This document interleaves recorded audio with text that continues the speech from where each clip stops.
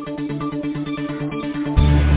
are in the condition we are in the state of ignorance we are in the state of war, in the state of economic depression, in the state of depletion of the resources of our planet because of the greed of psychopaths who thought they could create their own reality. Well, look at the reality they created. You're listening to SOTT Talk Radio, the world for people who think.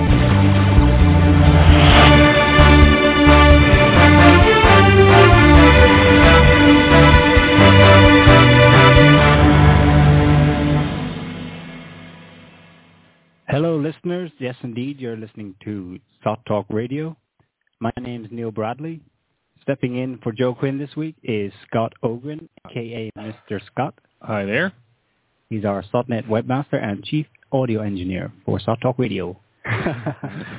Also on our panel of experts this week, we have Michael Franzel and Jason Martin. Hey, what's up? Hello. Both of whom are software developers. Welcome, gentlemen. This week, Steve Jobs' Apple revolution and the fall of man. We're discussing Apple. That's the company, not the fruit. And we're going to be looking at, more generally, the state of information technology today and trying to answer the question, is it liberating or imprisoning humanity? If you've got any comments or questions for us, you can call in. The show number's on the Blog Talk Radio page, 718-508-9499, or you can join in our live discussion in the chat room on the show page. So to give listeners some background to today's show, a thread recently opened up on our forum concerning a documentary entitled Gurdjieff and Steve Jobs. Steve Jobs, of course, is the now-deceased founder of Apple. George Gurdjieff was an influential spiritual teacher in the first half of the 20th century. He taught that most humans live their lives in a state of hypnotic waking sleep, but that it's possible to transcend to a higher state of consciousness and achieve full human potential. This discipline was known as the Fourth Way, although he also describes it as esoteric Christianity. Now, what, you may be wondering, does any of that have to do with a computer company? Well, the YouTube video blurb for this Gurdjieff and Steve Jobs documentary claims that Apple Incorporated's products can generally be understood as focusing, amplifying, and facilitating tools for the growth and expansion of emotional brain capacity. It goes on. The products marketed by Steve Jobs embody a new important way, essential for the survival of human life. That's a pretty bold set of claims. So what do you think? Steve Jobs, Apple products? I think it's kind of humorous that it's the exact reverse, because I think when Gurdjieff was talking about man as a machine, if he had been talking today, he would have been mentioning the people who sit out for like 3 days on the sidewalk to buy iPods. I mean... Actually, it was worse than that, because now with the release of the iPhone 5S, what was making the news was, of course, there were the people who were standing in line for, I think this time it was 2 days, to be fair, which is still ridiculous. But now they made a big stink about the fact that, and rightly so, that many people were actually paying someone else to wait in line for them. Wow. To hold their place. Yeah. So, yeah. Because they were afraid there wouldn't be enough iPhone 5s to go around? Well, I guess they had to go to work to pay the exorbitant fee to actually have one, so they... It's also problematic that they had to pay the guy, too. That they're mentioning Gurdjieff to market Apple's products because, of course, he's deceased and has no say in this. So it would be interesting to hear what he would have to say about that. I think actually he did say a lot of stuff on two particular ideas. One, of course, was objective art, in which he trashes what most people consider art, and therefore, by extension, pretty much does trash what Steve Jobs and all these people say about it. But something really big that Gurdjieff and most people inside of esoteric studies are against is the concept of identification. That is that you should not be identifying with things, especially not a piece of computer hardware, but the entire Apple advertising campaign is about basically creating the identity as a Mac user, and all of their products are named like iMac, iLife, iMovie, iPod, iCalendar, all of this stuff.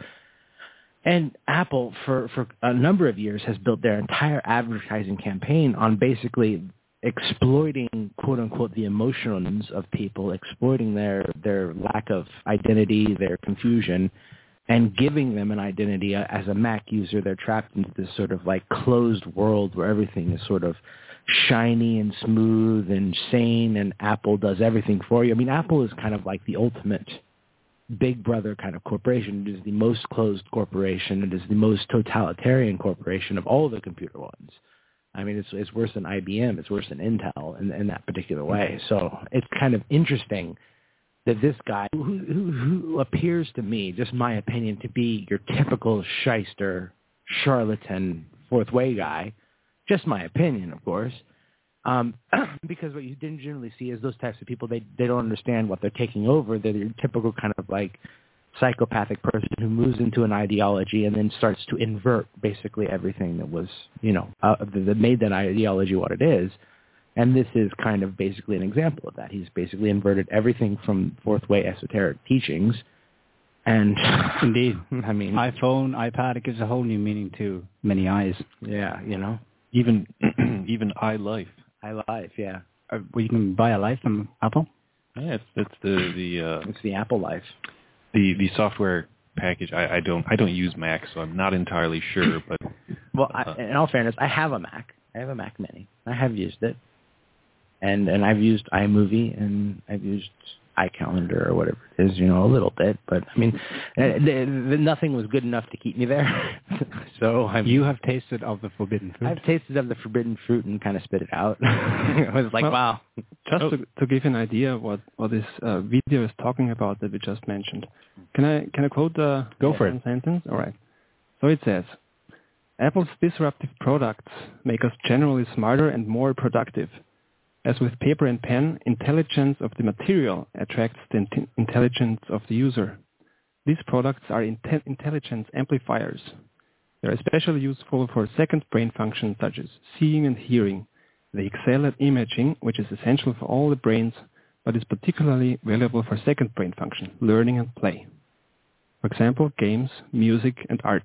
And here again we have this focus on art.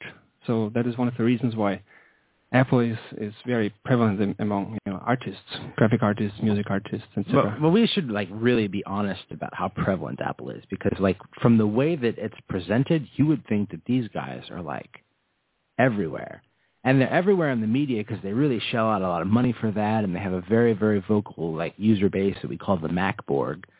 But you're talking about in the U.S., right? They're probably about number 3, all right, from all the computer manufacturers. I think HP and Dell, or maybe something like that. In the world, they're not even on the list. Actually, yeah, I have the figures here for fiscal year 2012 in the global PC market share by units sold.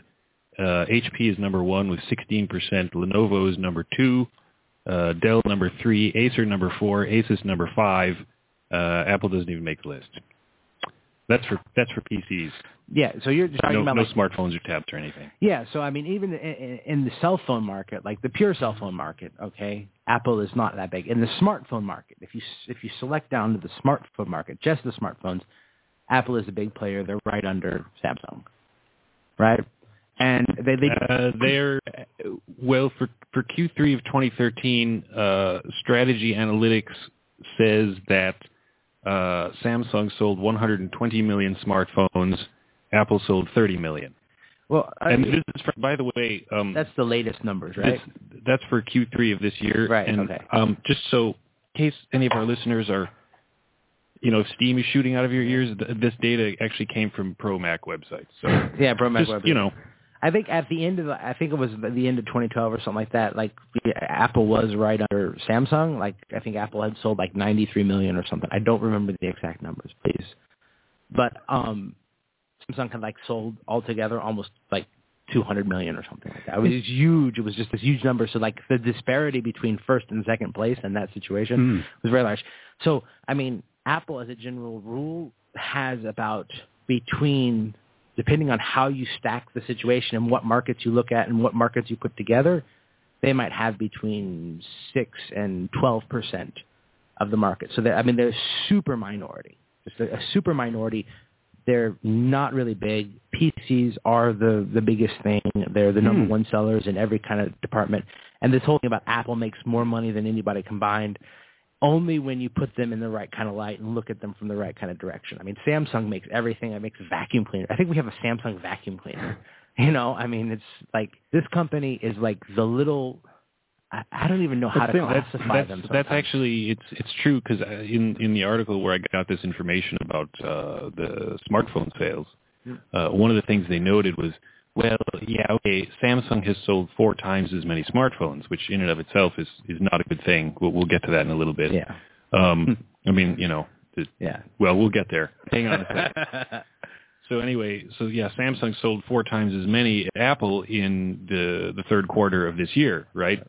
But then they kind of go on to say, well, but you see the margins or the profit or what, you know, all that financial nonsense. Basically, what it comes down to is that Apple makes an obscene amount of money per product sold, whereas Samsung doesn't, because Apple has positioned itself as this, you know, they're like the BMW of computing. You know, right. That's I hear that one a lot. That's fun. Except that they're really kind of basically purchase all their hardware from pretty much the same company that almost everyone else does. So, like, I don't know how they justify the high-end nature of their equipment. That's something I want to get to in a bit. The claims.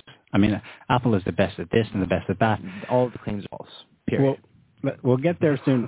I just want to, by way of general comment, I mean, the reason we picked up on this, I mean, this YouTube video, Gurdjieff and Steve Jobs, it's absurd to us, but nevertheless, I think it speaks to something that Apple has it's eulogized, and Steve Jobs is deified. I mean, he's dead now. He's practically been risen to, you know, the plane of the gods. The Gurdjieff comparison is obviously a stretch, but that religious, you know, flavor, that sort of has whipped up this blind belief that many people who do buy into Mac products seem to carry with them. Is that what's going on there? I actually, regarding this video, it's called Gurdjieff and Steve Jobs, a documentary, and it was made by a guy named John Amaral, I believe his name is. And we should probably also indicate that in the video, this guy claims all kinds of interesting things.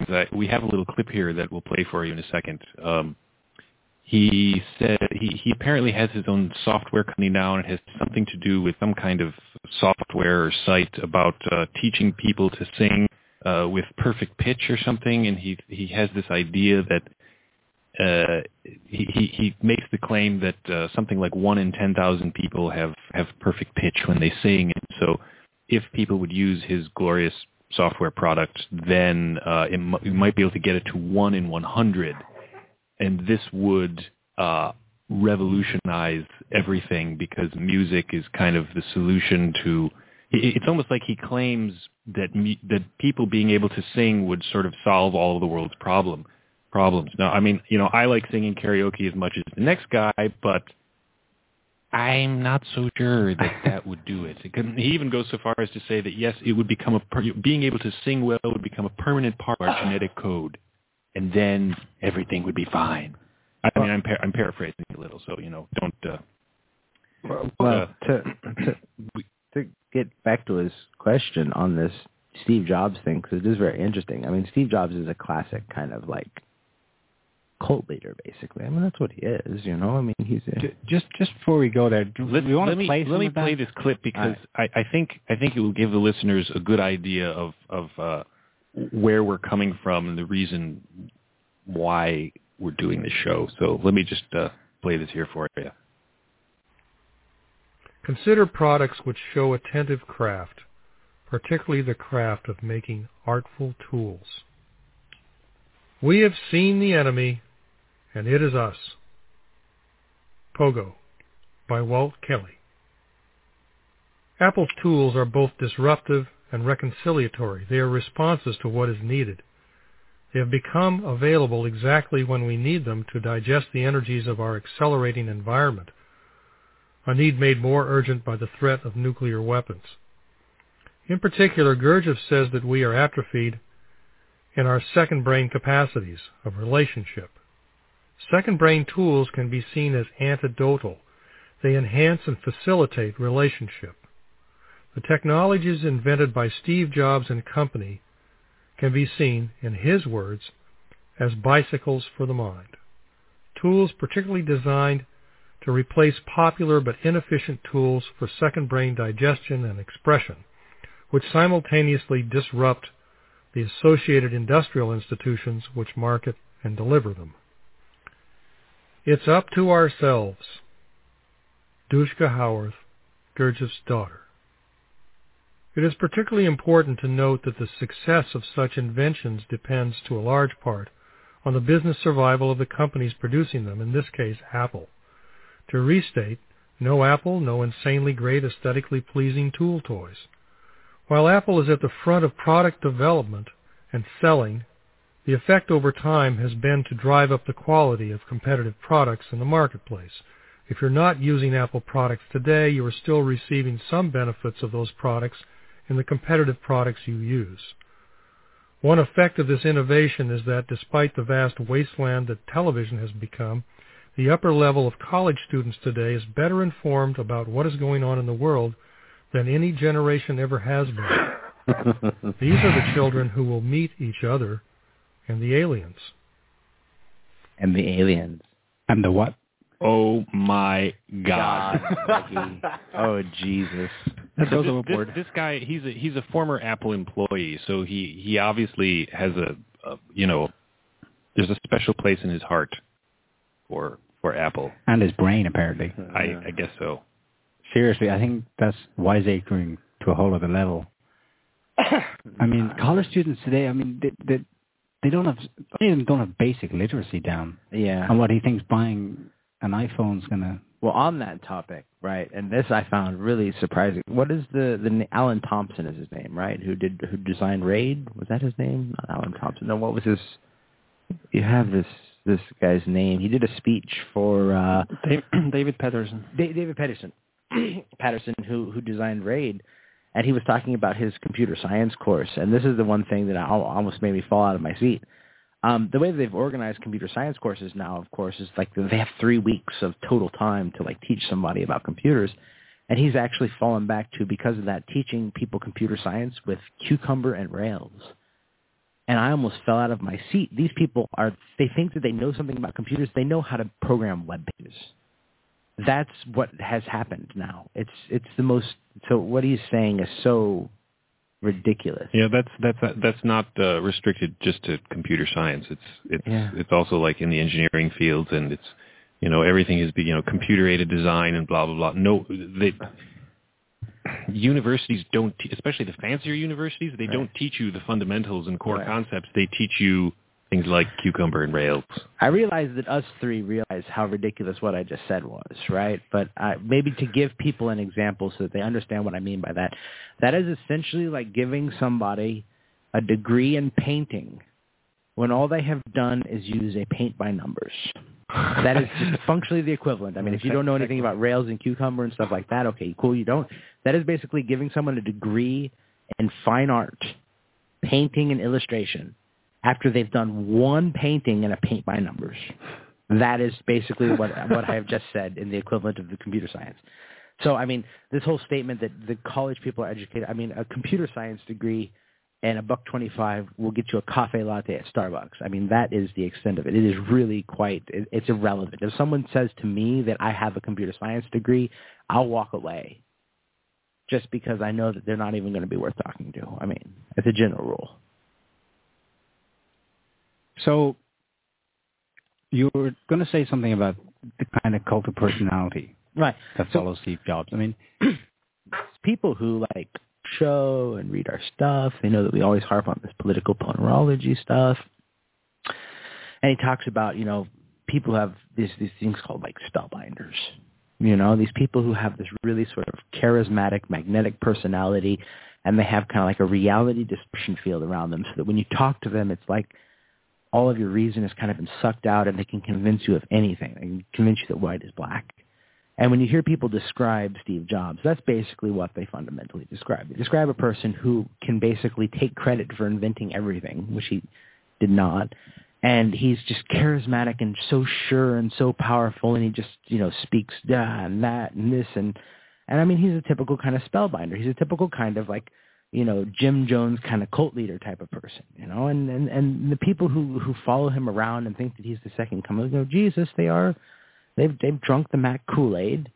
And, I mean, there's nothing really more to say about it. It is very, very obvious when you look at him, because here you have a guy who has no skill whatsoever in a computer, right? He can't program. He doesn't know any. I mean, in one interview, he didn't even know what Kerberos was. He didn't actually, develop the software or the programming? He didn't know anything about computers. He hired people to do that. He hired people to do that. He doesn't know anything about technology. All he knows is what? It looks nice, and that was his big thing. He wanted things to look nice, have a slick package, nice package, and always trying to push the packaging of it. That was Steve Jobs' innovation. He was good at it, hey? And the reason he was good at it is because he has a deep understanding of human psychology. Who else has those? Spellbinders. That's what, these psychopathic individuals that they were talking about in Ponerology, those people, they have a deep understanding of normal human psychology, and they exploit it. And that's what Apple does. All of its advertising campaigns are geared towards exploiting people's psychology. Yeah, Steve Jobs was not a technician. Actually, the Wikipedia entry about him says, Steve Jobs was an American entrepreneur, marketer, and inventor. And the term inventor is only because he filed a few patents. But he filed a few patents what other people created. What other people invented, exactly. Right. So he owned those patents only because someone else invented them. And I mean, he was more of a failure than he was a success. He actually failed quite a bit, but no one ever talks about that. They're always happy because he was the first to market with the Apple I. Nobody else was really making that. And he got control of the Steve Wozniak character, who was a genius. I mean, the stuff that you hear that Steve Wozniak did at a time when he was basically inventing stuff that it just wasn't done. Nobody thought about it. I mean, he was hardcore. This guy was like a computing, electrical engineering god. Yeah, I mean, I think it's the first gizmos they ever made. It was Jobs and Wozniak, and Wozniak was the one who pretty much Wozniak was the one who did it. I mean, because Steve Jobs, when he was like 16 or something, he glommed onto Wozniak to exploit him, basically to sell these blue boxes, which were like freaking boxes for making free phone calls, which was really popular back in the 70s and even into the 80s. So basically, he was a criminal by most standards. I mean, he was basically making equipment to cheat the phone company out of money. I mean, so whatever. That was something he did back then. And then Wozniak, I guess, they started to see that there was this whole community of people who were basically hardware and computer hobbyists. Because when the microprocessor came out, I think it had been designed basically to make calculators, reprogrammable calculators, because the company making them didn't want to have to create a completely new product every time somebody wanted a different type of calculator. So they made these programmable chips. And it was these guys, it was Wozniak and these computer hobbyists who looked at this and said, hey, wait a minute, we could do a little bit more with it. And they started to get together and form these groups. And, of course, Steve Jobs came in and said, oh, here's an easy way for me to make some money, basically.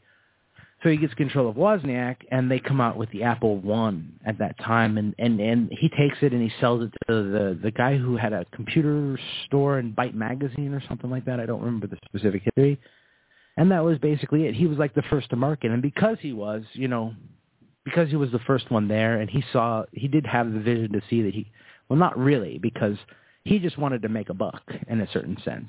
And he didn't really even realize what a tiger he had by the tail, because you see how quickly he failed once other people came into the market and started innovating, because he was pushing for more aesthetically pleasing stuff when the technology couldn't support it. I think it was like the Apple II or something, or maybe, I can't remember, that they shipped without a fan because they didn't like the noise. And you had to like lift it up in the air and like drop it to get the board to set back into place, because the heat would cause it to like pop out and stuff. I mean, because he wasn't interested in the technology aspect of it. He wasn't interested in all this connecting the world and I'm doing all this stuff. He was trying to make a buck. And then he ended up with, riding a really big horse, and a bunch of other companies came in and said, no, this is how we do this. They organized themselves, and then Apple just went, and Steve Jobs was just pretty much shown for the fraud he was. Something that a lot of Mac users will parrot is that their hardware, software is better, faster, more reliable, gives more options, more choice, etc., etc. I mean, are we saying that all of these claims are not false. true? They're all false. Every single one of them is false. how do people get to the point? Were they just lying? Yeah. If they make the claim that this iPod runs on this, therefore it's faster. I mean, what? Yeah, the part where they say therefore it's better. They usually sometimes tell the truth. They don't actually always say it's faster. For example, with the release of the latest iPhone, the big thing was that it uses this A7 processor. Now, as far as I could find, no one actually knows what's in the A7 processor because it's a more closely guarded secret than like the H-bomb was, right? So, first of all, they don't really like to publicize what's in their devices, but they make claims like, well, the new iPhone has a 64-bit processor and it has 2x the general registers. Now, I don't want to get meaningless. I don't want to get too complicated, but that's so nonsensical and meaningless that like it boggles the mind. But to the average person, they don't know. All they see is 2x, and they go, "It's faster. I want one." Better. And they see, it's the design, it's the, and of course it's also the much higher cost. Right. I mean, I remember back in the days of the iBook. Of course, everyone is always, there's a lot of tech sites, a lot of blogs and stuff where people are very anxious to get the latest iGizmo and basically tear it apart. They call it a tear down. And so one of these sites, they did a tear down of an iBook. And one of the things you heard about the iBook was, and Macs in general, was that the screens, the LCD screens, the colors, they're so vibrant, and the brightness and the contrast, it's so superior. And I mean, people parrot this stuff like nonstop, I mean, well, I had to get it. I had to get this iBook because look how beautiful the screen is. Well, okay. So I read this teardown, and basically what they revealed was that I think it used an LCD panel from, at the time it was like Sharp or LG, and there are like there are like 2 or 3 companies in the entire world that basically make LCD screens, and every manufacturer, including Apple, uses a screen from one of these manufacturers. Sometimes they get higher resolution ones. Generally speaking, it's all the same technology. There's nothing brand new and fancy. It's, but whatever. In the case of this iBook, what the teardown revealed was a model number, and if you look this model number up, what you found out was that it was a 7-bit, it's RGB, so it's 7 bits per pixel, like 7 bits for red, 7 bits for green, 7 bits for blue. Normal high-color displays are 8 bits. Now, you don't really have to understand what any of that means. All you have to know is that if you have one of these 7-bit displays, basically it is not physically capable of reproducing the same number of colors that an 8-bit screen does. And so this was essentially, there were inexpensive laptops from, Acer, Dell, who, a bunch of manufacturers that used not only the same screen, but better screens that cost far less money.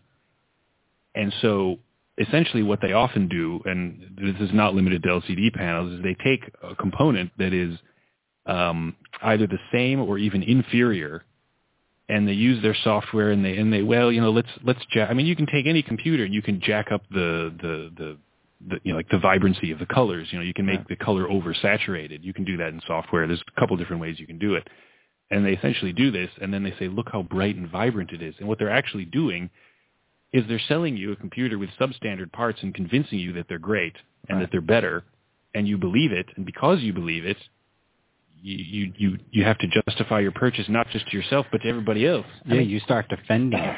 Color experience is very subjective, right? And it has a lot to do with your eyes and it has a lot to do with adjacent colors. And basically, what happens is when the Apple comes out, I've seen Apples. I didn't see that much of an impressive color thing. I mean, they always harp on this whole art stuff, and I went to art school, and when I was in art school, we worked on, it was the G4 was out at this time or something like that. And I wasn't impressed with the color, and I still had problems with it because the color, like Scotty and I were talking, color is very dependent on the printer as much as it is anything else. Like if your printer is shite and your printer doesn't print color well, the screen ain't got nothing to do with any of this stuff. So, I mean, that being a selling point to me is just kind of like a joke because they have picked like the most subjective aspect to it. I mean, you can, everybody experiences color different. You can't have two people in the room and bring them and say, look at the colors on the screen, and they will still both have a different subjective experience. I mean, it's especially ridiculous because there are standardized tests. There are, you know, if you're shopping for a monitor, you can go crazy, as I sometimes do. And you can look at all the specs, and you can, you know, there are standardized tests for the different color of light emitted. They have all these fancy instruments they use to measure, and so there is kind of a more objective test of color. But the problem is that no two people really ever experience color in the same way. I mean, we all have different eyeballs, and we all have different, you know. So what looks good to one person is not going to look good to another person, and it is really a very subjective thing. Mm-hmm. The only exception I can think of is supposedly back in the early days of publishing, I think someone mentioned on our forum in our Gurdjieff and Steve Jobs documentary, The Thread, where someone first posted this video, I think someone mentioned that in the early days of basically like desktop publishing and such, that people liked it a lot because you know, the color you saw on the screen, they did very good matching between the computer and the printer, right. So that there was a lot of tweaking they did so that whatever color you saw on the screen when it was printed, you'd see the exact same thing. Right, like 20 years ago, 30 years ago. The thing is, some of these things were actually true when Apple first came out because they were ahead of the game. And that lead was really quickly caught up and even surpassed. But because people are really sort of affect-oriented, meaning they're very emotional thinkers, and once they start to believe something emotionally, they will continue to do so regardless of any evidence. So, and Apple has kind of exploited that to maintain a small but very dedicated user base that constantly keeps giving them extremely large amounts of money. But when Apple says that it has superior, it's disingenuous. Apple pretty much ships with just about the same hardware that anyone else has access to because they buy it from the same company that everyone else goes to. And that's a company in China called Foxconn, which is one of the evilest corporations manufacturing computers, slave labor. It's basically a slave labor camp, you know, working, I mean, really 76 hours a week, working 11 days straight. It's got a huge suicide rate. And, of course, people say, well, it's not as high as all the 50 states in the U.S. or something like that. And it's like, yeah, it's one company. And, you know, and this is one of the few companies that has to install nets to prevent people from killing themselves by jumping off the building. So it's got nets, you know, surrounding it to prevent people from committing suicide, probably trying to escape from their slave labor camp. So, I mean, that's disingenuous. Their hardware is not any, they don't really, I mean, sometimes maybe they get something that is kind of like secret, like Scotty talking about this A7 processor, but the majority of stuff that they ship on is the same stuff that you could get anywhere else in any other computer. You probably wouldn't because it's substandard because Foxconn doesn't necessarily make good stuff.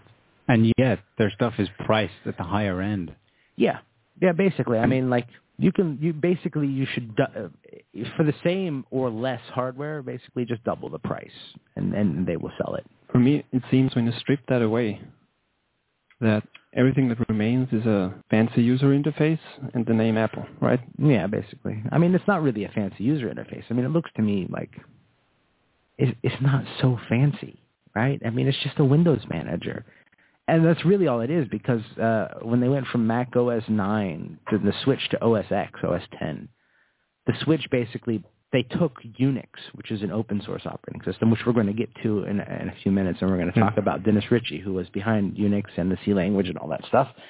They basically, Mac OS X is Unix gone retarded, so Apple doesn't even make an operating system anymore, right? So they can't even be compared to Windows in any way whatsoever. Because all they make is like a Windows manager on top of BSD, you know, a bit on top of basically the Unix operating system, and they've basically managed to mess that up too. I mean, whenever I talk to Mikey about it, I'm always saying that Mac OS X is like, you know, Unix gone retarded, where they basically just sort of like take over what was all great about Unix. I mean, you can't edit the configuration files, and it moves stuff around all over the place. And even Mac users who we talk to, they're like, I can't find the configuration file. It's so easy to set up on my server that's running regular Unix, you know, but on Mac, it takes it over, closes it off, twists it around. I mean, Scotty has a story about his nightmare with the Samba config from that, and it's... Yeah, it's... I had a colleague at one point who he had a Mac, and of course all the other machines in the place were Windows machines, and so of course, not that Windows networking is the greatest, don't get me wrong, it's a real pain sometimes, but although you would read online on the Apple website that, sharing with Windows machines, no problem, it just works. So I said, okay, it just works. Well, this particular Mac user, he didn't know how to actually make his sharing work with the Windows network, so I had to go and do it, and I very quickly discovered that actually it required me to go into the Samba configuration file and hack a lot of stuff, and I went on the internet and discovered that there were many, many, many people who had the same problem. They had to hack it as well. Then you fast forward a couple of years, I was in another situation where I wanted this Mac with a later version of OS X. I wanted the Mac, the same situation, wanted the Mac to be able to basically read and write, share files with the other Windows machines on the network. And at that point, they had done their thing where they had basically like the configuration files, as Jason said, like the Samba conf file, the configuration file, where you can normally go in and hack stuff. It's somehow protected. It's not editable, and it's automatically generated by OS X. So I did a search on that, and no one knew how to get around it. It was like basically everyone who had this problem, they just kind of gave up, and they said, well, yeah, I don't want to share files with Windows because it may I think you guys soil my Mac, I think what you've done here, I think you've given a more technical example of something I've noticed for myself, and I think I see it in other people as well. So if I'm using Windows and I come across a problem, if I can't ask someone more knowledgeable for help, I'll troubleshoot. I'll go on Google or do a search, try and find out what the issue is, and then it'll lead me eventually to this thread. Okay, try and download this. I download it. It worked. Problem solved. Or maybe not, and I've got to try again. But you cannot. In the course of doing that, you learn, right? You learn, and your Windows is compatible. You can go to any number of places for solutions, and you've added in some way to your own knowledge and your computer's ability to do whatever it was you were looking for. But with Apple, if somebody has a problem with their Mac, if they can't find a ready-made, prepackaged solution from Apple, they sort of surrender and just they remain that they cannot get out of the Apple bubble. If Apple doesn't support it, then it's not worth doing. I mean, and that's what when we talk about when we say that Apple is a closed system, and it's gotten even more closed actually, if that was even possible. I mean, there are situations like one of our colleagues is always talking about it. There's some sort of cloud service. Don't even get me started on that. Cloud service for Apple where you can share your pictures immediately with all these different people. But in order to even share photos with other people, you just have to have an Apple device. They don't even they won't even let you sign up for the service unless you have an iPod, iPhone, whatever, stupidity. I have no idea, but it's ridiculous. It's a totally closed system. And I mean, it's a totally totalitarian, dictatorial system where it tells you what's worthwhile inside of the technology sphere. And it strikes me that this goes against the very ethos of the original creators of the software, the hardware, the computer technicians who, I mean, the internet itself, the whole ethos, it's diametrically opposed to what this guy is claiming that, Gurdjieff and Steve Jobs is all about. Absolutely. But it's still intentional by Steve Jobs, because today I watched an interview from 1990s where Steve Jobs said he invented Apple products to enable people who don't know how to use computers to use computers anyway. So that is one of the selling points and the main features of Apple. So what you're saying is true. In Windows at least can go troubleshoot, but in Apple you're actually not really encouraged to understand what's going on. Yeah, so. You can see 180 degrees between Steve Jobs in 1990 and Steve Jobs in 2000 or whatever it was. I mean, 180. Do you think it began with good intentions and then... No, I think that in the 1980s and 90s, the selling point was connecting people together, and the selling point in then the me generation, really got kicked into gear, and it's all about me, and taking care of me, and I don't want to have to be intelligent. I don't want to have to learn about anything. I don't want to have to do anything. I want everything done for me.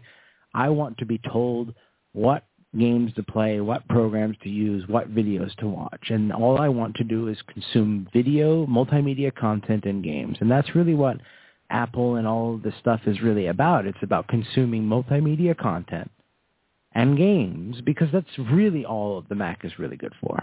I mean, it's a substandard development platform, to be quite honest. It's an Angry Bird machine. It's an Angry Bird machine. It's for basically, I want to take pictures with my iPhone of me and my friends going out to do whatever it is that we do, and then I want to share those. I mean, just think about all of the work and effort and technology that goes into basically facilitating people to just share photos. I mean, it's really kind of like insane. It's ridiculous when you have these iPads, which are quite large, and people use them to take pictures of landscape and sightseeing and so on. They actually don't look themselves at the sites. They just they look into the iPad to take videos and never see the actual scene themselves. Yeah, they see the entire world through their iDevices. I have here a testimony from someone who was published in the Times of India recently, actually. So at first I thought it was my imagination. Around the time the iPhone 5S and 5C were released, I think that was a few months ago, yes, September, I noticed that my sad old iPhone 4 was becoming a lot more sluggish. The battery was starting to run down much faster. But the same thing seemed to be happening to a lot of people who, like me, swear by their Apple products. When I called tech analysts, they said that the new operating system, iOS 7, being pushed out to existing users was making older models unbearably slow. Apple phone batteries, which have a finite number of charges in them to begin with, were drained by the new software. So I could pay Apple $79 to replace the battery, or perhaps spend $20 more for an iPhone 5C. It seemed like Apple was sending me a not-so-subtle message to upgrade. This isn't the first time that tech analysts have noted that breakdowns in older Apple products often coincide when upgrades come onto the market, taking this as evidence of planned obsolescence, a term that dates to the Great Depression. Now, what is planned obsolescence? In industrial design, this is a policy of planning or designing a product deliberately with a limited useful shelf life so that it will become obsolete. That is, unfashionable or no longer functional after a certain period of time, in order to ensure that people will buy the new next thing. And they're so brazen. Yeah, they are. They make no bones about it. You call for tech support and they say, well, you can buy the new one. Yeah, pretty much. Because... And they intentionally... I mean, I'm sure that they intentionally wrote the system in such a way that it would detect that it's running on an older system, and it would probably just start some random processes that would just run the battery down or something, I mean, it's a very trivial thing to do. But yeah, it's like GMOs, built-in Terminator seeds. Right, yeah. I mean, it's just... You cannot replant the old seeds for next year's harvest. You need to get the iPhone 17. I mean, as you go through life, you begin to learn that, the largest number of pedophiles will always be found in anti-pedophile organizations. The largest number of human rights violators will be found supporting or advocating human rights, as we learn quite often. And the people who talk the most about creating technologies of liberation or technologies of freedom are the ones who are actually trying to take it away. And that's what you see with Apple. They try to promote themselves on a platform of liberating and connecting people, but actually what they're doing is they are enslaving them pretty much. The new iPhone has a fingerprint scanner. That means every time you have to turn it on, your fingerprint is scanned. Which, I mean, I guess is yeah, I've got a headline here. That's great. That's Apple iPhone 5S, Big Brother dream come true. Fingerprint, eye retina scans. The NSA is very happy.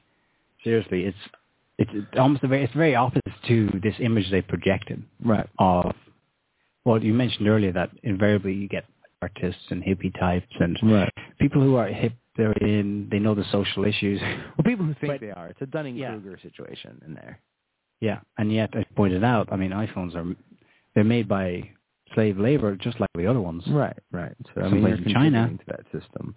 But the thing is when you use technology, period, right? As a general rule, it has been orchestrated to the fact where you cannot help but support that type of situation. It's all made in China and all made by slave labor at this point. There's almost no way around it. There's no cell phone company that you can go to and we're going to get to. I mean, Samsung ain't any better. Google's Android ain't any better. I mean, this stuff isn't better. It's like, you look at the situation, and it's not even a question of the lesser of two evils. It's like two evils, and as long as you go into it with your eyes open and realize that you're evil and I'm screwed, basically. But it's these people who come on and they say, yeah, I choose Apple products because of X. I don't use Windows because they're an evil corporation. It's like, Windows is an evil corporation, absolutely 100%. And it's a shitty operating system, absolutely 100%, in the grand scheme of things. But you want to know what? Mac OS X, shitty operating system, and an evil corporation. And it's just that simple. They're all evil. And it's the problem that I generally have with the Apple users is not that Apple is better or worse. Specifically, it's that these people are going around, Apple's so much better. Apple's good. They're good. They're different than Microsoft. They have the texture. It feels good. Yeah. By way of introduction to other unsung heroes in the techie world, I found it interesting that somebody pointed out in a forum thread that the same week or the week after Steve Jobs died, someone else, a guy called Dennis Ritchie, that you don't know who died. he is. I don't know who he is. Who's Dennis Ritchie? He's the architect. Of the Matrix? He is the maker in ways that you probably would never really understand. He has made everything. Teach me. He was involved in Unix. Now, this is back in the days before Apple and before Microsoft and any of that stuff. And Steve Jobs was 12 years old. Steve Jobs was 12 years old. And it was MIT, Massachusetts Institute of Technology, and like Bell Labs or something like that. And they, at that time, basically, when computers were shipped, of course, they were huge and as big as a room, but they were not shipped with an operating system or any software whatsoever. You had to write your own. And a couple of different companies, I think, had come up and started making different operating systems and trying to sell them. They, of course, they would give you the source code. People would have to compile it for the machine and do all this different stuff. But then people started sharing it, and the companies were like, no, they're taking our pennies. And so they started closing it off. So Dennis Ritchie, Ken Thompson, I think a couple of other guys got together, and they started making this thing called Multics or something, which is the multiplexed timeshare machine or whatever it is. And then that kind of fell through, and then he and they went off and they came up with Unix, basically, which was an operating system that was generally going to be able to run on a lot of different machines. And in order to do this, they needed to stop programming them in like machine code or assembly language, which is very, very low level. It's like each instruction is one line. So they created the C programming language, which is the basic underpinning of absolutely everything that you use is written. And if it's not written in C, whatever language you're writing it was written in C. It's derived from it. Yeah, basically. I mean, almost all major programming languages right now that are popular and in use, from Java and anything like that, they're called the C family of languages because their syntax basically mirrors C. So he created the language that we use to express all of the wonderful programs that we like to use. And he also created the first kind of like real operating systems as we really understand them, which is this code that runs on different kind of hardware and stuff. So, I mean, he really kind of made all of this possible. And it's so sad because it was just within a few days, and I compared the Wikipedia pages of Steve Jobs and Dennis Ritchie. And Steve Jobs' Wikipedia page is huge. He has like 300 or 400 citations at the end. And Dennis Ritchie's Wikipedia entry is like very short, like one page. And nobody mentioned him. Yeah, to really understand the significance of C, the programming language, and Dennis Ritchie's contribution to technology in general, whether it's used for good or bad, or that's another question entirely. But just in terms of comparing, given that Steve Jobs and Dennis Ritchie died the same month, Steve Jobs was hailed as this hero, and then you have Dennis Ritchie, who nobody even knows who he is. C, when we say that C programming is used for everything, what that means is that if you have a washing machine that has electronic controls on it, most likely the software that makes it go is written in C.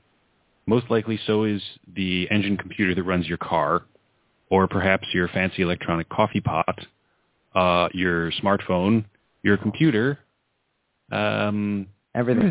Literally, the equipment that runs the telecommunications network when you want to make a phone call, the routers and switches and airplanes fly because of C, more or less. I mean, it's literally any technology that involves electronics that's more than a passive device, like something electronic. It's not just like a mechanical, like an electric fan motor running. If it's anything electronically controlled, which these days is literally everything, is essentially possible because of this guy who made this C language, for better or for worse. But there you go. How much money do you pay to Dennis Ritchie for C?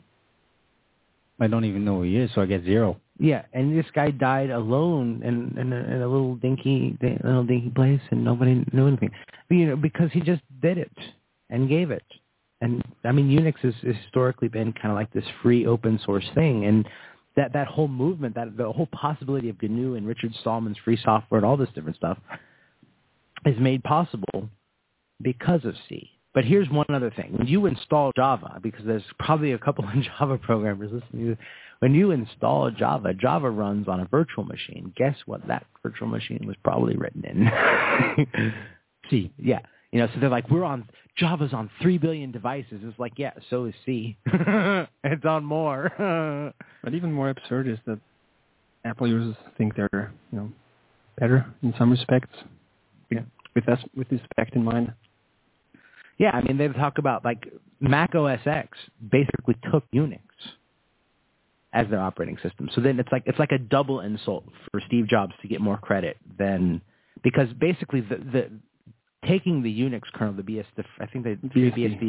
BSD kernel, the Berkeley Standard Distribution or something like that of Linux, which is the Berkeley School of version of Unix.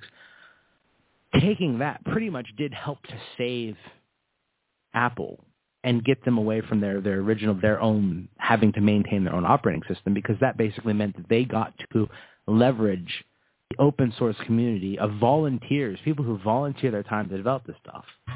They got to take all their work, and all they had to do is put a shiny cover on top of it and call it their own. Mac OS X is just Unix gone retarded. I mean, all they've done is basically put pictures on top of Unix and then sold it kind of as their own. And Dennis Ritchie, having been the creator and being involved in that whole situation, it's made all the worse because Apple builds, and everything that everyone says about, I love Mac because it doesn't get viruses. Guess who's responsible for that? Dennis Ritchie. Because Unix, it's not that Mac doesn't get viruses because it's intrinsically immune to them. I mean, there are such things. It's just because they have such a market share that because viruses are for the most part produced by the companies that make antivirus software. I mean, there's too many viruses in the world for these actually to be written, and they're too cleverly designed. I mean, Norton probably writes more viruses than any greasy-haired Canadian kid could ever hope to. So Jason, that sounds like a conspiracy. Well, it's the truth. I mean, because I just think that if I started an antivirus corporation, I'd realize that there just aren't enough greasy-head Canadian kids. I would just have to supplement. I mean, it would be innocent. First, they would say well, there haven't been enough viruses here. Let's write a couple ourselves, and then it's turned into a giant multi-million-dollar industry. And yeah, I mean, cui bono, man, cui bono. Speaking of Bono, Bonehead, Bono, the musician. Yeah. Of course, infamous for that photo with George Bush, that sort of ritually cleansed Bush of all his war crimes, and then of course there's similar photo of him with Steve Jobs, and I just think it's an extraordinarily successful marketing campaign. That's all it is. The thing is that your soul, in a certain sense, is really destroyed by every lie you believe. Every time you kind of believe a lie, it kind of like chips a little bit away from your soul. And there are a lot of people who go through life, and it's not just big lies. People are always looking for the big lie, right? At the same time, they are drowning in little ones, you know? And it's every time that you believe something completely untrue, it's really bad for you in the long run. And believing that Steve Jobs is anything other than a clever psychopathic salesman is basically destroying your soul, man. I mean, it really is. So when you compare that with a popular image, a computer being a car, for example, then the operating system would be the engine, and what you actually can see on the screen would be the dashboard. Right. So when they're just creating a nice little dashboard, then there's all this argumentation about what is better. It's just arguing about a nice dashboard. Yeah. Whereas people don't notice what's actually going on behind the scenes. Yeah, I mean, and it's worse than that. I mean, to use like the car analogy, there was a guy on YouTube who used the car analogy as well. And another way, he was talking about Apple. And to give you an example of how Apple kind of works, Apple kind of has this absolute tight control over absolutely everything that connect to it. They have their own cords, their own things, blah, blah, blah. You have to buy Apple products to connect Apple products. It's very closed. You have to buy Apple products to view pictures in the internet that have been made by Apple products. Yeah, basically just to connect to their website. So, I mean, it would basically be like the Ford company coming along and buying Firestone tire makers and then making it so you can only use Firestone tires on every Ford company, doubling up, jacking up the price of Firestone tires, and then getting laws and all this different stuff and patents put into place so that if anyone tried to make a tire that fit to a Ford, they would sue your ass. And this is the corporation that you support. I mean, they are the worst. They are worse than Microsoft. They are worse than any other company when it comes to that particular thing. I mean, they sued Samsung for billions of dollars, and one of the patents that they were claiming they infringed on was the slide to unlock. That little thing on the iPhone, slide to unlock. They patented that. It's the patent system is definitely broken at that point. And then some anti-Samsung and a pro-Apple guy who was on the jury, and later it was kind of like proved and shown that he was an interested little psychopathic guy, awarded them like $1 billion. I mean, it's ridiculous stuff that this company does. It's so horrible. So we've done this teardown on Apple, right? Right. And we've got this guy we opened our show with talking about the innovations and the inspiration that Apple brings. We've pretty much shown that to be untrue. Now, there might be something nevertheless to that, because what do we see when we look out there today at information technology in general? People are imitating Apple.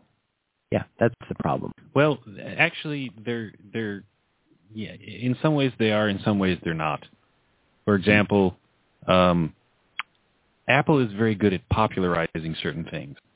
Like before the iPod came along, the company Creative, used to be called Creative Labs. Now I think they're just called Creative. They had a device called the Nomad. And basically, you remember in the olden days, this is funny, I sound, I feel old.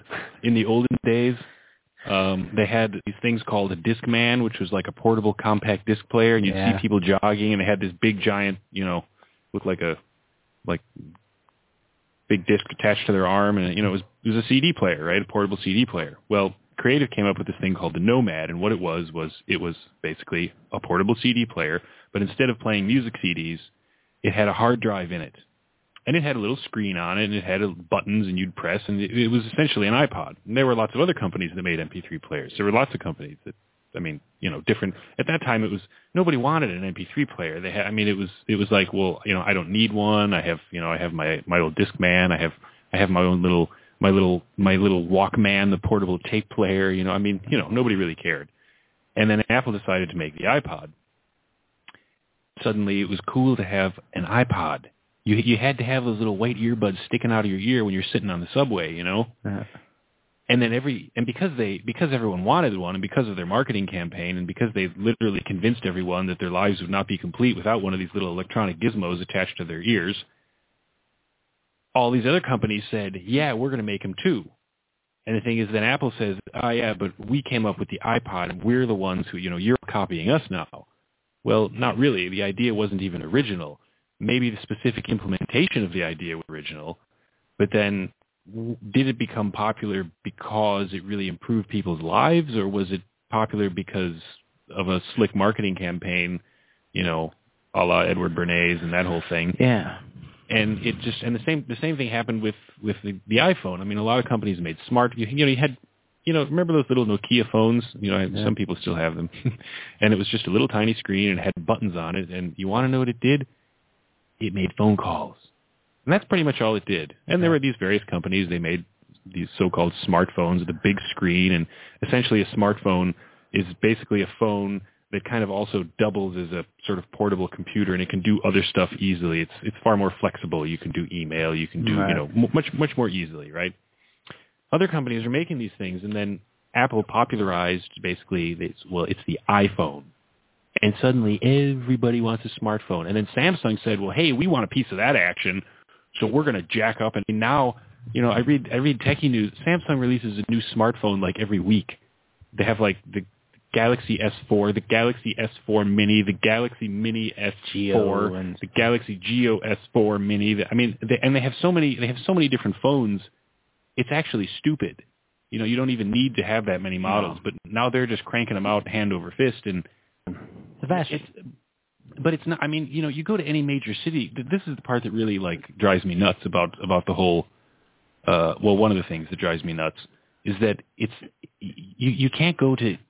Not even major cities, even small cities, and you go on like a bus or a train or a subway, and it's like the image we have on the Blog Talk Radio page for this episode.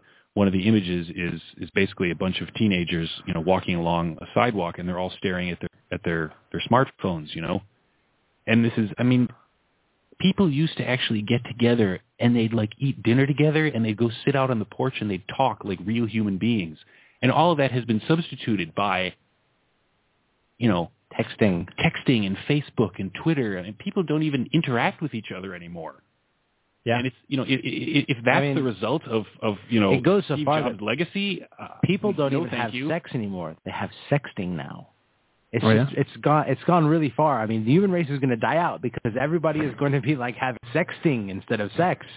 It's insane what has happened in a certain sense. I don't get it. I don't. I'm not into that kind of tech stuff. I have a smartphone. I use it as an alarm clock. I don't even carry it around with me. I don't like it, Yeah, I have one and I hardly use it. I'm like, if I got to make a call, sure, but if I can use a landline, I'll just use that. And in terms of personal computer use, I just want to use the computer, and then I want to be done with it. I don't want the Matrix or whatever to follow me around all the time. Yeah. Now you've got a situation where you leave your desktop and you go and sit down on the sofa, and you got your iPad just for doing some browsing or tweeting or Facebooking. That's what I use that for. But you were just on the internet a minute ago doing exactly the same thing anyway. The degradation of the language to add tweeting and Facebooking. Oh my God, it's so horrifying. Because Facebook is just this pointless situation. It's completely pointless. And tweeting, does anybody... all tweeting has basically established is how boring everyone else's life is. Because when you get to see what they're doing every 5 minutes, you realize, wow, dude, you have no life. And it's actually, I have people, they used to, first they would actually get together and they would talk and socialize, like normal human beings are supposed to do. Then it became, everybody's calling each other on the phone. Well, that's still pretty good because it's not face-to-face interaction, but at least you're talking to a person in real time, and there's some interaction still, even if it's slightly removed from real human interaction, And now it's people contact me on Facebook. They use Facebook's messaging service to send me a message like, "Hey, how you doing? Blah blah blah." It's literally 2 sentences. And it used to be if someone wanted to talk to you, they would send you an email. Of course, if you're going to take the trouble to send someone an email, you might as well actually talk about talk about your life, ask them how they're doing, and now it's gotten to the point where it's literally like human society as a whole has become. We're like a race of like tweeters, like Twitter, like posting these short little blurbs, and it's just maddening. Yeah, it's the consumer society.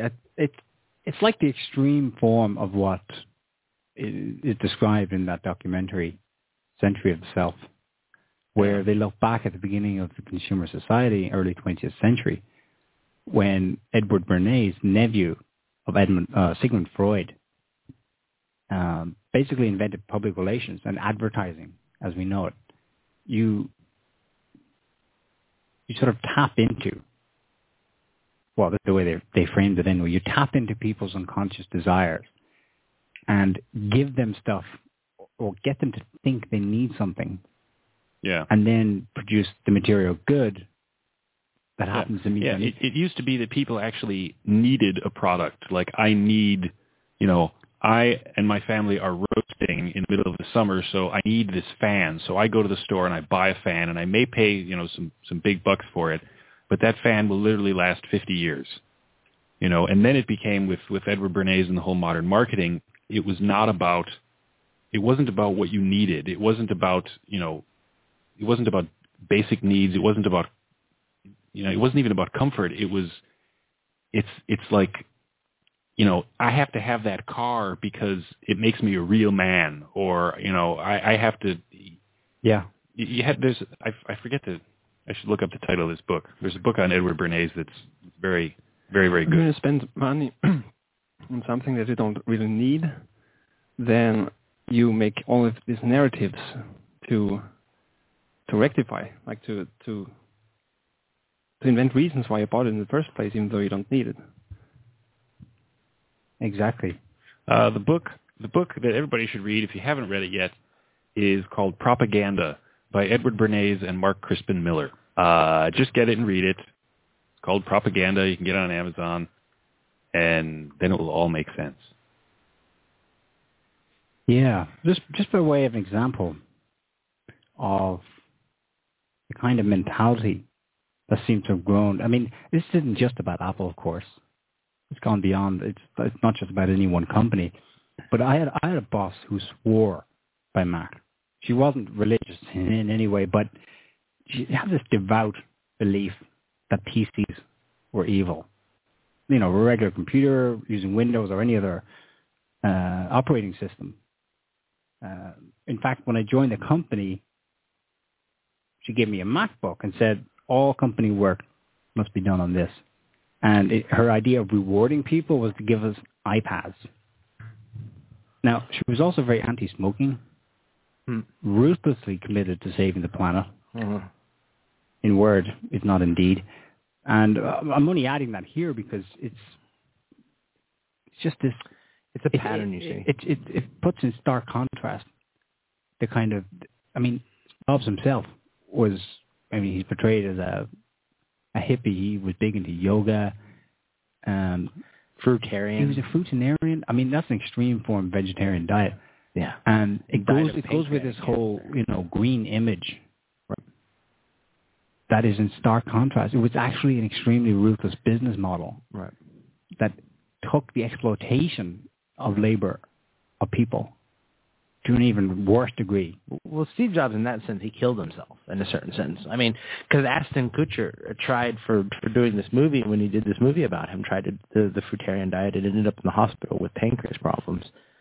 And you can see from 10 years, how he aged and shrunk and shriveled and, on this kind of like fruitarian green kind of thing. And there is actually something kind of like dark and implosive and entropic about this type of people. And they have this veneer of saving the planet, but really they're trying to, in a certain sense, destroy it. Especially if you read like the vegetarian myth, and you'll see that under it all is like this very sly anti-life philosophy and a total narcissistic perspective, because these types of people have basically raised themselves outside of nature and want to live unnaturally and think that they know what is best for, the world around them and nature, basically telling nature how to act. You should eat, you should eat vegetables because, eating animals is mean. And it's like, the history of nature is written in tooth and claw. Do you think that nature didn't know what she was doing when she created predators and like lions? Yeah, you can see it on YouTube. You just Google Steve Jobs, the lost interview of 1990. And he's 35 years in this interview, and he's looking perfectly healthy, radiating everything.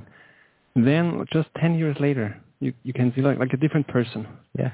He aged 20 years and 10. And died in 56. Died at 56. Well, that's interesting. He aged rapidly because, isn't that what we remarked on an earlier show about how all these politicians seem to age at a dramatically rapid rate? It's like when you turn evil. Yeah, when you turn evil. Taxes the body. It taxes the body. And I think when he sold his soul to get back in control of Apple, they had kicked him out because they recognized what he was. He sold his soul for it, and then he paid the price, And that's not to say, we're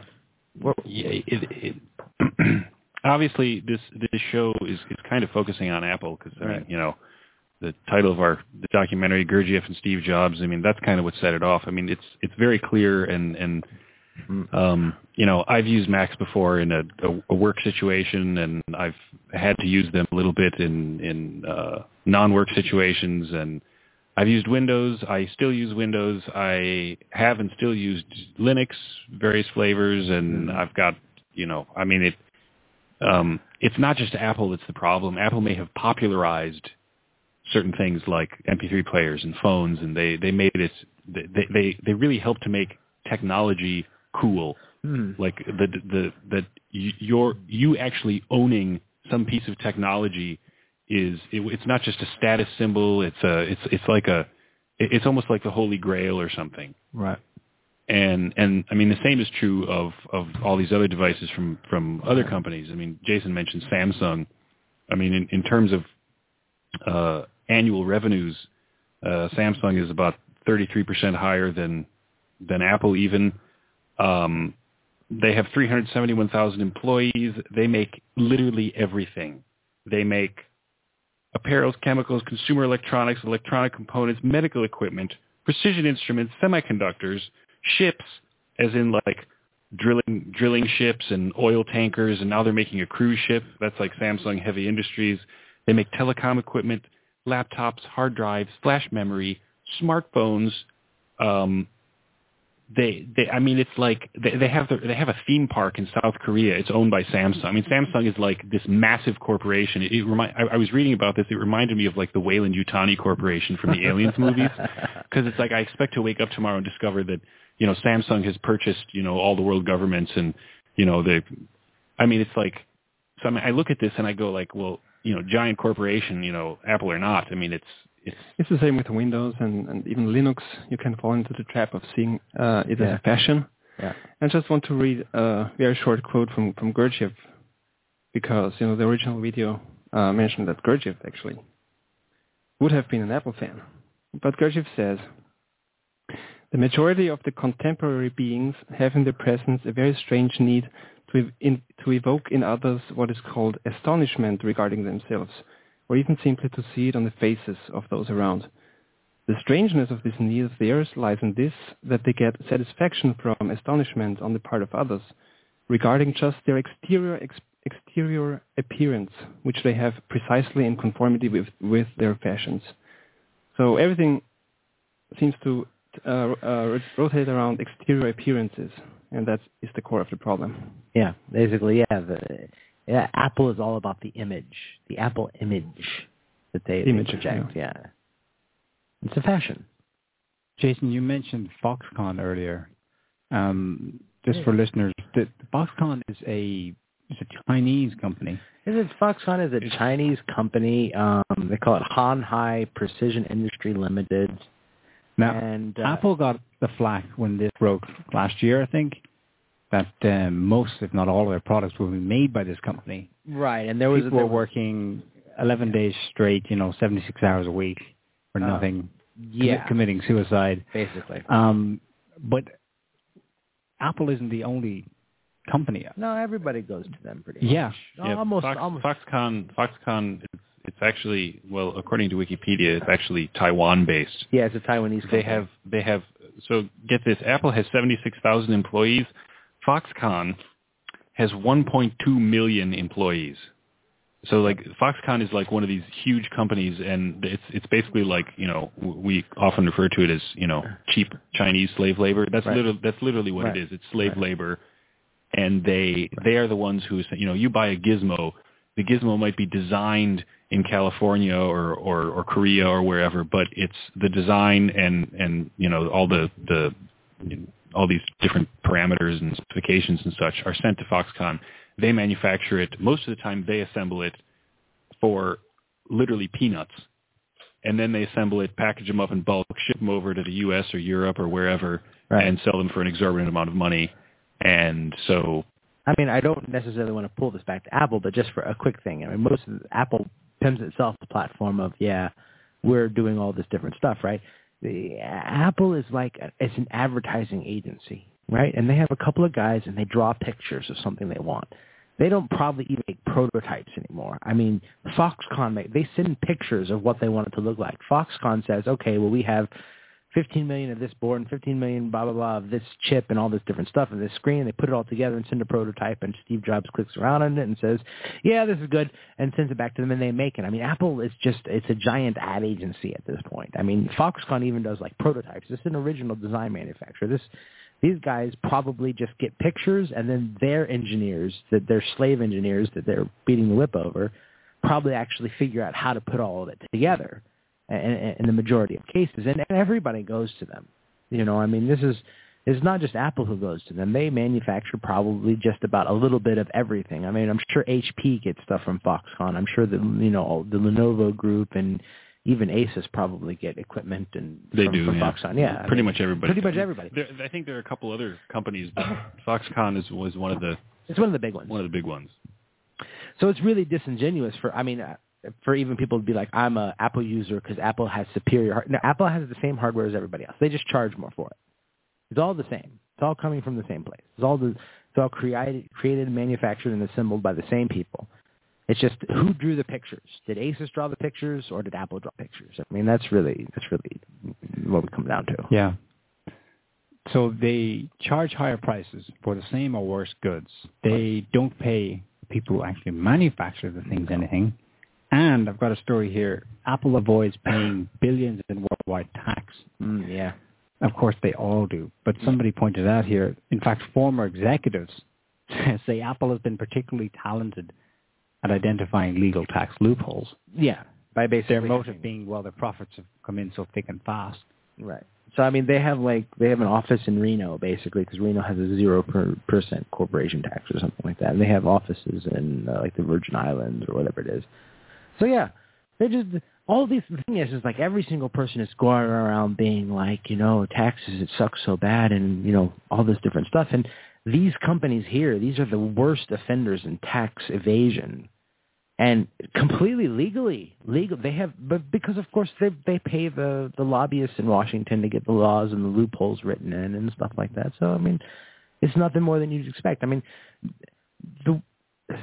supporting these companies, I mean, you can't help but support them monetarily because you literally cannot buy anything without supporting these companies because they have their fingers in every pie, basically, because they have this Brandenburg Capital Holdings or whatever it is. And these guys, they get together and they have these holding companies that then buy everything else. You can't help but feed them money. But the worst thing is when you think that you're not. That's the whole thing. When you think that you're not feeding into that evil system and you think that you're doing good, when you're actually just doing worse. That's the really bad thing because you can't. It's like Scotty was saying. It's the Weyland-Yutani Corporation with Samsung, but really, I mean, even Samsung is probably.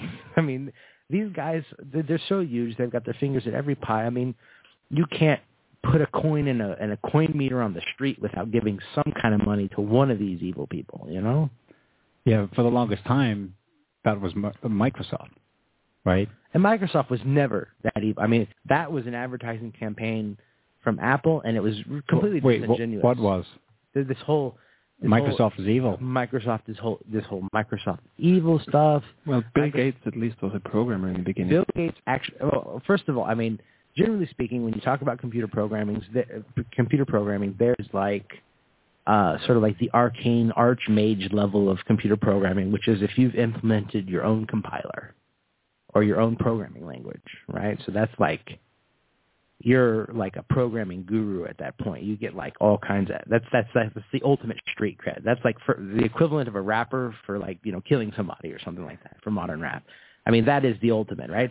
And Bill Gates is up there, right? I mean, even Steve Jobs bought the Basic 1.0 from Microsoft, and he and who else was working on it? Yeah, and I think Bill Gates did his own, you know, buying of things, and you know, sure. he wasn't exactly a saint, but at least the man actually understood something. Yeah. And did contribute something himself rather than being a glorified salesman. Now, that doesn't mean that Microsoft is some holy corporation and, we all love Microsoft. I mean, for me, at the end of the day, you know, I have a computer and it runs Windows, and I have several virtual machines with other operating systems because, you know, booting between multiple operating systems is a pain, and everyone around me uses Windows. All the tools I need are available on Windows. I have a way to get Windows relatively cheaply. That's perfectly legal, and so, you know, it fits. But at the end of the day, it's like, to me, it's like a tool. I mean, I wouldn't go out to like the workshop and pick up, you know, like a cordless drill and go, this cordless drill, it's changed my life. Look at glossy finish, and did you know that this drill has, you know, and start rattling off all these specifications that have nothing to do with reality, because it's just a tool, you know? I mean, you make holes with it. You drive screws into a piece of wood, you know? And to me, that's kind of what a computer is. Right. And I mean, yes, I may go, ooh, you know, my laptop's slow. I'd like a new one, you know? But at the end of the day, it's just a damn tool. Which, by the way, I would like to point out that, like, the Apple keyboard gets dirty so quick. So quick, because it's like, I don't think these people actually use that computer for anything, because it just gets so gunged up so quick, you know. So the question then is, what is it about, especially the whole Apple thing? Like, what is it psychologically? Because to me, you know, I was kind of, you know, ranting a little bit about the whole, you know, people not talking to each other and not socializing. And it's like technology, you know, technology is supposed to make our lives better. And in some senses it does, but in probably the majority of ways today, you know, technology is not actually, I don't really making humanity better per se. It's kind of, it's a source of control. We just look around and the results are worse. Right. Plus, all the knowledge available today, I think Wikipedia, is all stored on very sensitive equipment. So for coming generations, if something happens, all of this will be lost. But unless we put everything into stone, it's just going to vanish. Fear not, Mikey, because the NSA is recording all of this data. They've got copies of everything. Don't worry. I'm sure they'll be willing to share. You know. Well, that's something that. Yeah, go on. No, I was just gonna say that one of the readers on the thread on our forum about this Gurdjieff and Steve Jobs video again, another reader posted a link to the website youarenotsosmart.com. And this is the website by the author David McGraney, who wrote a book called You Are Not So Smart, which is also an excellent book and one that everybody needs to read, probably before you read Propaganda by Edward Bernays. And I have a few quotes, and I was rereading this earlier today, and for me it sort of really kind of cemented everything and made it perfectly clear. So McGraney writes that the misconception is that you prefer the things you own over the things you don't because you made rational choices when you bought them. But he says the truth is that you prefer the things you own because you rationalize your past choices to protect your sense of self. And then he goes on, he talks about, you know, fanboyism. It's nothing new. He talks about like the Quaker Oats Company back in it was, you know, like back in 1877, Quaker Oats put a friendly logo on their burlap sacks, and you know, this was, you know, there was no as he says, there was no friendly Quaker family making the oats. You know, the company wanted to associate trustworthiness and honesty, the trustworthiness and honesty of Quakers with their product. And it worked. Everybody bought it. So even way back then, you know, this whole marketing thing was alive and well. And he kind of goes on, and it's a really interesting excerpt, but I'll just sort of abbreviate a little bit. A couple of the most important points that he makes. He writes that in experiments at Baylor University, people were given Coke and Pepsi in marked cups and then hooked up to a brain scanner. The device clearly showed a certain number of them preferred Pepsi while tasting it. When those people were told they were drinking Pepsi, a fraction of them, the ones who had enjoyed Coke all their lives, did something unexpected. The scanner showed their brains scrambling the pleasure signals, dampening them. They then told the experimenter afterward that they had preferred Coke in the taste tests. So basically, I like Coke all my life, right? Yeah. And I go and I do this blind taste test. And I drink Pepsi, and I go, ooh, that one's yummier. And then the experimenter, the guy, you know, he tells me, no, actually, that's not Coke you just drank. That's actually Pepsi. So he continues, in other words, they lied, but in their subjective experiences of the situation, they didn't. They really did feel like they preferred Coke after it was all over, and they altered their memories to match their emotions. Now just stop and think about that for a minute. And that's what you observe all the time, especially with Mac users, is that they just lie about their experience. They lie to you. They say, "Oh, it's so much better," but it's not. It never crashes. It does. They have a pinwheel of doom. It's just like the blue screen of death. Yeah, and he even goes on and he says one of the factors in this sort of this emotional attachment is how much money you spend on something. Mm-hmm. And he says it's the choosing one thing over another which leads to narratives about why you did it. So you think of the whole emotional investment that, especially, I mean, it's true of people who buy all kinds of products. I mean, it's true of people who buy cars. When people are voting for or cheering for their favorite sports team, I mean, it's all basically the same concept. But in the case of Apple, especially, just kind of where we started off, one of the techniques that they use is to take either standard or subpar hardware, as we've already laid out, and they package it up and they charge you 2 or 3 times as much money for it. So they have the whole slick marketing campaign, and then they make you pay too much money for it, which just cements it in your mind that, no, this thing really has changed my life. It really is easier. It really is better. And it's like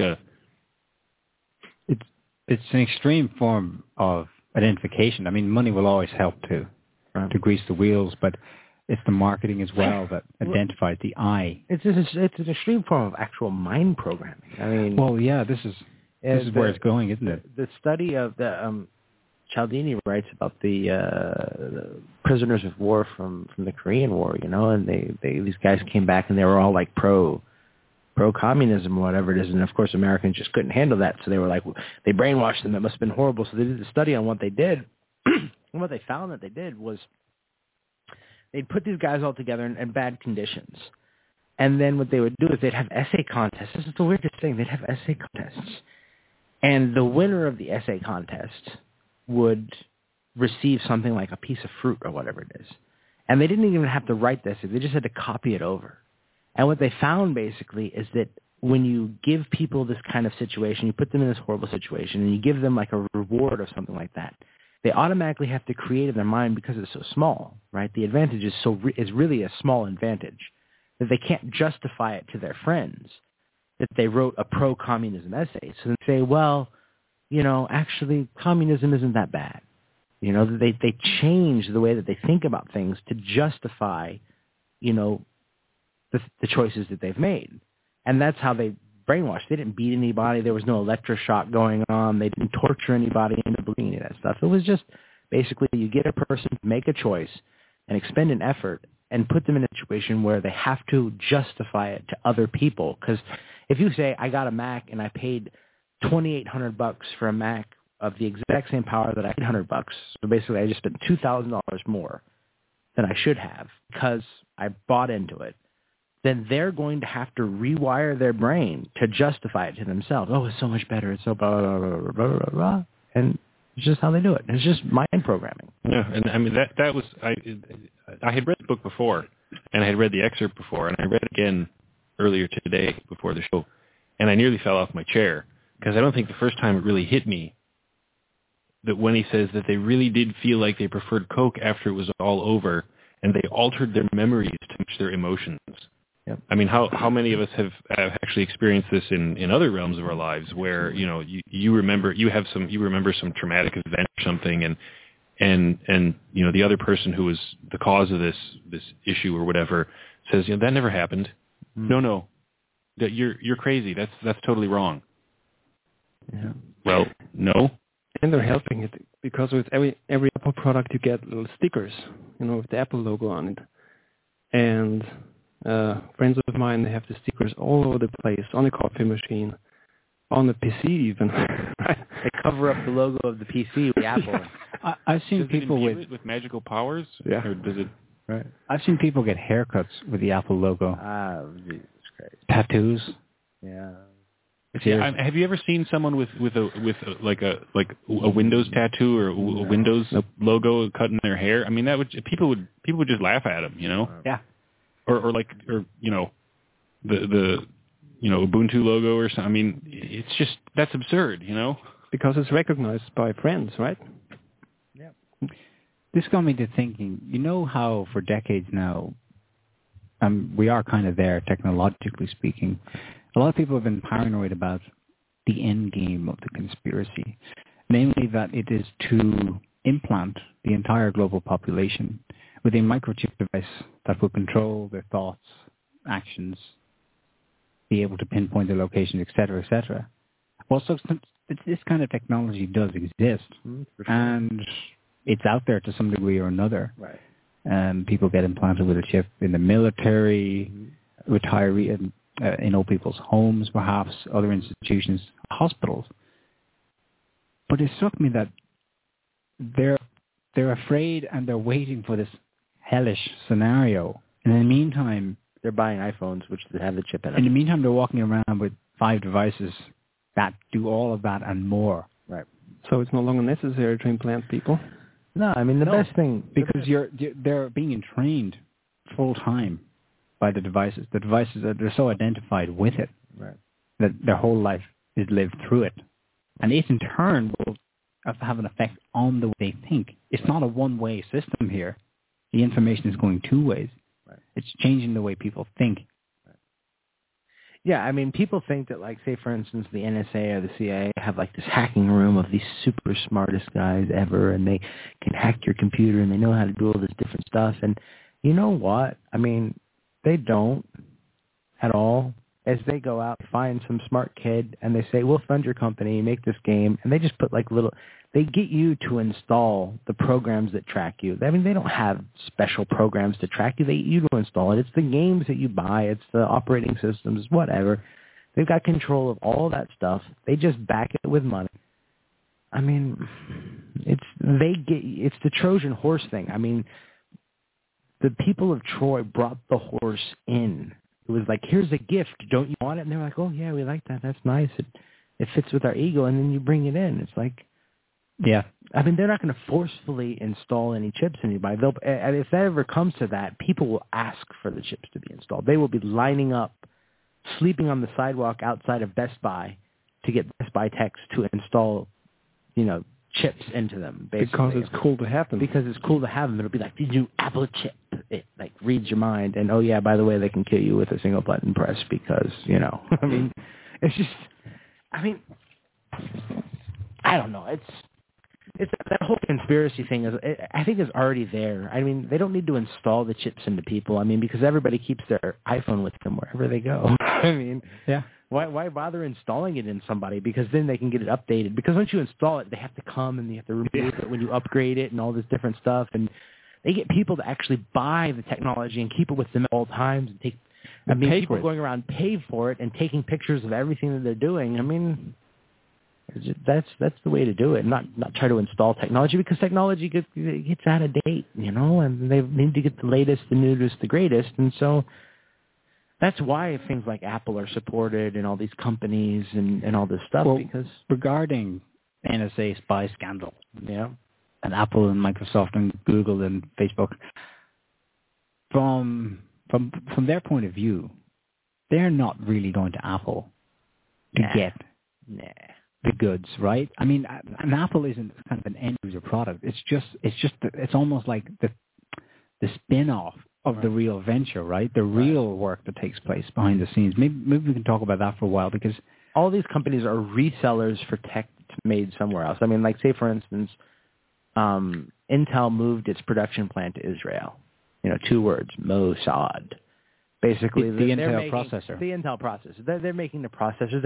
And Intel makes more than just the processor for your CPU, which is what does, like, the calculations that helps you run your computer. They do the chips for your internet card. And so why bother installing spyware when you can just insert, a command sequence and just have direct raw access to the Ethernet card or the Wi-Fi card or whatever it is. And that's why they do. I mean, so they've probably got this to the point where it's actually instituted at the hardware level in a way that you couldn't really find out or understand, I mean, because that would be much easier to hide than them actually going to Apple and that whole thing where they install like a room. They might actually do that, but it's just to convince people that that's how they have to do it, I mean, because that'd be a waste of time. I wouldn't do it that way. Install a room and have a guy sitting there, that's BS. That's just that's the act that they put on, No, there was a study done on an automobile where they tried to hack it because most modern cars they have Bluetooth connectors and can connect to the internet and everything is like electronic. Yeah. And they actually succeeded to hack this car by a Bluetooth dongle. Yeah. And managed to turn the wheels independently, like apply the brakes at high speed. So they put this on a stand, like in a lab, and so they just programmed it into the hardware, and it's not even necessary to run an operating system on it. Yep. I think we've got a call. Is that right? We certainly do. Let's see. We have a call from Joel from Sweden. Yep. Joel, are you there? Hello? Hello. Hello. Hi. Welcome to the show. What's your comment or question? Yeah. Well, I was thinking about, when it comes to the question of brand identification, another article I read on SOTT some time ago, which was about a study that had been done on brain activity when it comes to people who are closely identified with some brand, such as Apple. And what was found was that the pattern is exactly the same as with religion, when people are involved with religious activities. That's exactly how the brain lights up when someone engages in, for instance, their Apple devotion. Well, that's fascinating. I mean, that's exactly what we've been observing, but we've been thinking of, by way of analogy. Right. But it's literally, it appears it's actually literal. Yeah, it's literal. It's a religion. Wow. Steve Jobs is the second coming. It's like, I think it's the, traditionally the kind of analysis of people's brand identification has been that, people identify with their lifestyle or some section of the lifestyle, but when it comes to, we're talking about the level of religion, it's like, it's more than that. It's a captured mind. It's complete another control of someone. In other words, if brand identification is literally acting on the brain as religion does, then when you are extremely identified with a certain brand, you are quite literally in a religious cult. Yep. That's the long and the short of it, I guess. And considering, like Mikey was mentioning the stickers, and it just, I think Mark of the Beast, like people putting the Mark of the Beast all over the place. I'm sorry, just sticking in my mind. I can give an example of how far that can go, and that's again from the video that we mentioned at the beginning of this radio show. I'm just quoting here. Apple's new saucer-shaped office building on a 150-acre property in Cupertino will have a diameter of 1,615 feet, more than twice the base of the Great Pyramid, and more than the diameter of the Pentagon. It will be visible by telescope from other planets and will join other such structures, pyramids, earth drawings, etc., which have that beacon light distinction. We can expect the Apple office's unitary glassy ring window construction will be quite a reflector of light, much more than the capstone of the Great Pyramid. That's a joke, right? Yeah, it's not a joke. It's word salad. He's mixing like aliens and Gurdjieff. I mean, this guy is... But you see what it does to your brain. You have to be really careful. What was the name of this guy? Oh my God, I can't believe it just slipped my head. Yeah, Joel, you got anything else to say there? Well, I was thinking about, you just brought it up, how belief systems can form just as in religions, in connection with brand identification, which also goes into these narratives people use to justify their decisions, in this case, purchases and, well, generally their allegiance to a brand. Yeah, it's across the board, but have you noticed it being, like, do you know people who use Apple or even with any other of the so-called smart technology? I mean, do you see it in people? Not so much with Apple specifically around me, because I don't have any Apple fans in my life. You stay clear of them. You're lucky. You're smart. Well, no, it obviously it speaks to something that's deeper and beyond any one company. The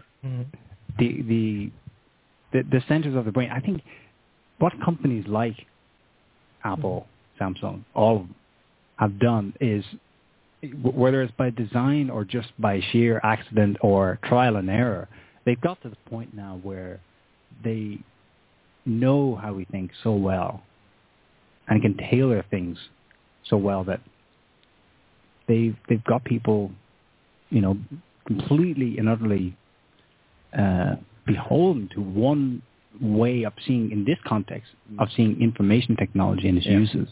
I mean, YouTube, what are the most viewed videos on YouTube? They're just totally vacuous. We've got this sea of information before us. We've got unlimited potential. What's really popular learn is the epic fails. The epic fail videos. Those are like the most jackass. It's idiocracy. It's like that movie, writ large. It is. It's already here. I mean, it's there. But I wanted to say something. Do you have anything else, Joel? Yeah, I was just also thinking about this huge contrast in if you look at the potential of the technology, what it can be used for and what some people use it for. SOTT, for instance, and what most people do. So these companies, well, they succeed in trapping most people, as do governments in trapping most people, as do governments with their propaganda in various other contexts. So some manage to escape this, and I think at the same time, all this technology, or at least the internet in general, if you look at how it's affected humanity at large, then it's looking to shape up to a disaster largely. But at the same time, it is also, the only hope, I would say, for those who manage to keep their minds free from these things. It is the only real place left for relatively free exchange of information in our world today. Yeah, and I mean, it's certainly true that, we have SOTT.net and the forum at Cassiopeia.org, and the internet made that possible. So as much as we can see that all these tech companies and all this technology is used in an evil way, it's kind of like my my power tool analogy. You know, while I'm not going to become obsessed and super identified with the power tool, it really does depend on how you use it and what you use it for. And I wouldn't mind seeing more people actually use technology for the spread of information, the spreading of knowledge, and that sounds good to me. And they use it for spreading videos of Miley Cyrus twerking. Yeah. I mean, go ahead, Joel. Yeah, so I was thinking that if you look at the effect that technology has on people, then I think it has a polarizing effect, so that, well, people who are asleep, as Gurdjieff spoke of, they become even more wrapped up in their sleep, while people who strive to awaken are empowered by particularly internet-related technologies.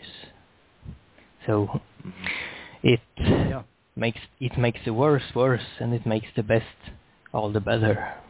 Yep. Yeah, that's a good way of looking at it, as this polarizing effect. I mean, if everyone had their iPad out to share their SOTT articles, then, you know, there's a silver lining to it. Well, that's the question I have. I mean, is it the technology itself, or is it something else? Well, we've kind of answered that. But I still wonder where the technology might have gone if, let's say, its true potential had been allowed to develop as the original programmers foresaw, and as they still try to work at today. You know what I mean? It's like it's being held back by the same... You've got this corporate elite that wants a closed loop because they need to extract the maximum profit from it. But they're trying to extract profit from something that is potentially limitless in creativity. But it's becoming limited because, like as Joel's saying, it's kind of like that, but very quickly it's becoming not that because of these closed Apple systems and these closed developer platforms. They actually create a class of software that can be created with their equipment, and they prevent you from doing anything outside of that way. So you can make 100,000 versions of Angry Birds with different colors and different pictures and different types of buttons and all that different stuff, if that's what you want to do. But when it comes to actually making any kind of innovative applications, it's becoming less and less possible because of the technologies and paradigms that they're now teaching people. I mean, if all you learn about computer programming is Rails, then you are limited to a very small class of applications with a very, very limited amount of usefulness. So also, in thinking about all of this, well, in part, well, I think it's, as you have discussed, the further degeneration of society and, well, the way people live and function and relate to each other. But also, I think, well, all of these ways that technologies are being abused and used for evil is pretty much a symptom of society that is already quite sick and growing ever more hysterical. There simply couldn't, well, I simply don't think it could have been any other way given how screwed up things already were. That's a very good way of putting it, Joel. I think that's the bottom line. It's something that Gurdjieff himself would have said, that things are as they are because they could be no other way. And so we see with technology. So I had something to say on the thing that Mikey, this guy, right? And Milton Erickson, who is the creator of Ericksonian hypnosis, he was a clinical psychiatrist, I guess, and he worked in the psychiatric world with like schizophrenic people. And he was always doing hypnosis experiments, and apparently he had this nurse who had these terrible, terrible migraines. And she asked him to do some hypnosis on her, and it totally didn't work. So at this time, he was dealing with a lot of schizophrenic patients, and he had this crazy idea. And what he did is he took down and sat down with the schizophrenic person and just wrote down every single thing that they said. And then what he would do is he would call her in, and he would read out loud and dictate to her everything that the schizophrenic patient would say. And deeply embedded in there were the hypnotic commands that he wanted to deliver to her. And he found that this was wildly successful.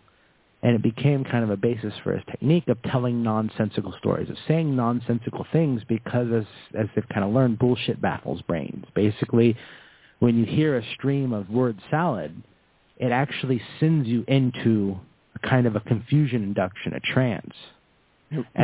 Reversive blockade. Kind of, not exactly like the reversive blockade, but when someone's saying things that have no sense whatsoever, I mean, like basically on the level of schizophrenic stuff, you get this information overload of non sequiturs and things that don't connect, and you're like, but and then all of a sudden you kind of like hit this point where you get into basically in a confusion induction. You are basically almost in a hypnotic trance, and then little commands that are inserted into that have a much stronger effect. So when people sit there and they listen to stuff like what this guy is saying, it's a hypnotic speech. Word salad is hypnotic to people. And that's kind of how that stuff works. And you see that a lot with, these kind of like these fourth way teachers and stuff like that. They just basically blah, blah, blah, blah, blah, blah, blah on the word salad. And then towards the end, you get the actual message that they're trying to communicate. And they've learned that all they have to do is just basically take a bunch of non sequiturs and put it together, which is different than kind of like a reversive blockade, which kind of like bombards you with lies. With the direct opposite of the truth, yeah. So strongly that eventually you just get, you weakens your system, and then eventually you give in, and then it comes through, and then you kind of become powerless because this person just keeps drilling the lie over and over and over again. Whereas with this way, it's just like you get bombarded with like these shots of insanity. Okay, I think, Joe, you must be still on the line. We're going to let you go there. Thanks very much for calling in. Okay, thanks, bye. Okay. Thank you, Take care. Bye-bye. Bye-bye. There's something we haven't touched on that is, it's an example, I think, of, clearly it's a choice somewhere along the line here where it's a technology that did not have to be used. It's not out there out of necessity, and that's Wi-Fi. It drives me nuts. A few years ago, I moved into a new place. I thought, well, I'm going to get the internet, so call up a couple of companies. I couldn't find a single company that would provide me with a modem that was not oblige me to use Wi-Fi. And they moved in that direction when there was no need to.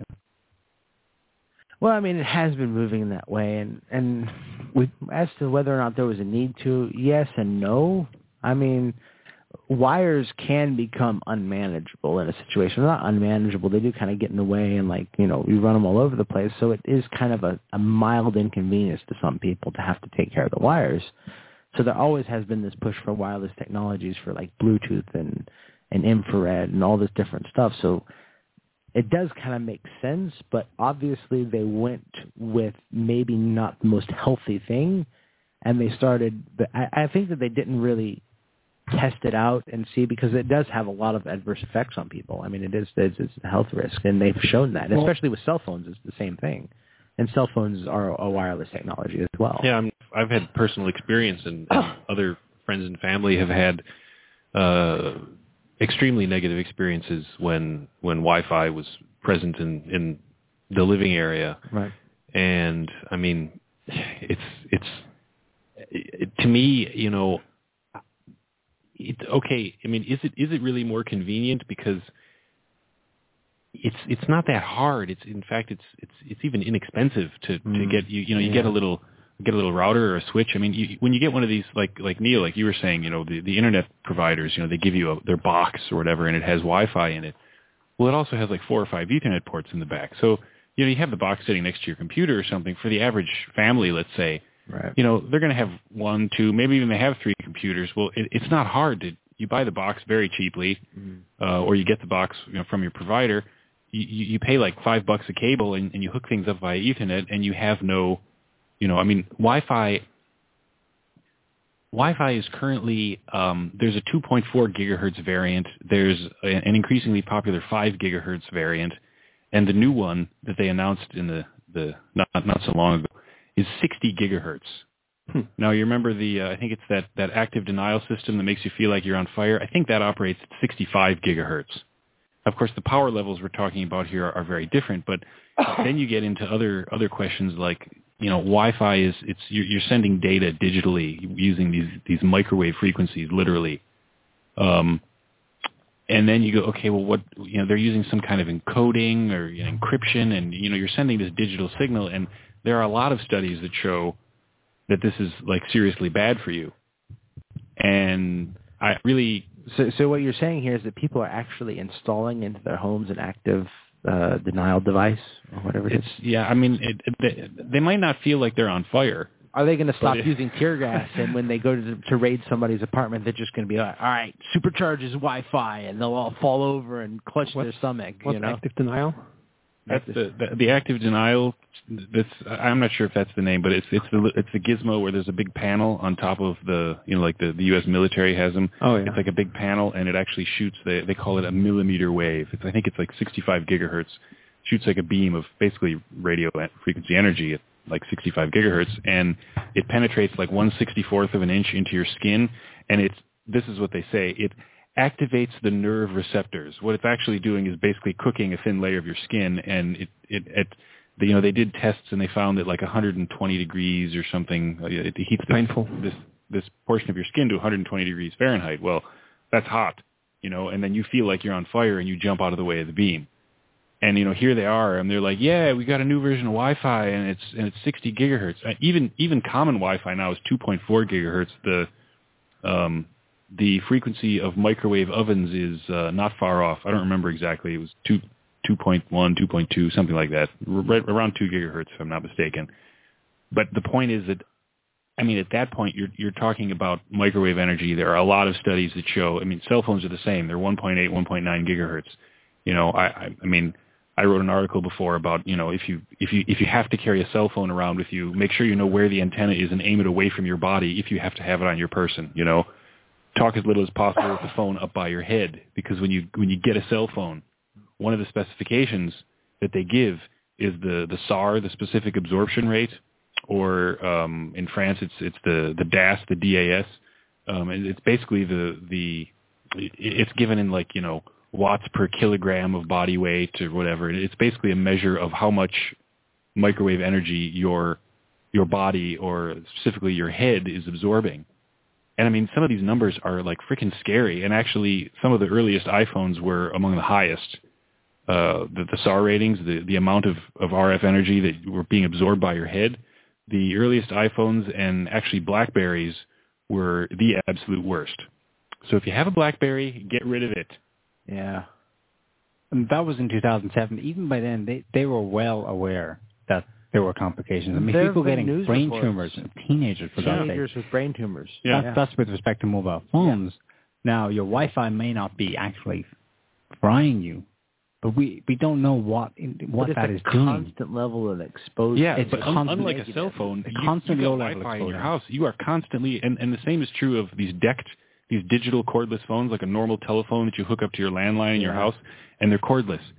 In like North America, in Europe, as far as I'm aware, pretty much everywhere, they use this system called DECT, D-E-C-T, and it's basically, again, like 2.4 gigahertz, kind of the same as Wi-Fi, more or less.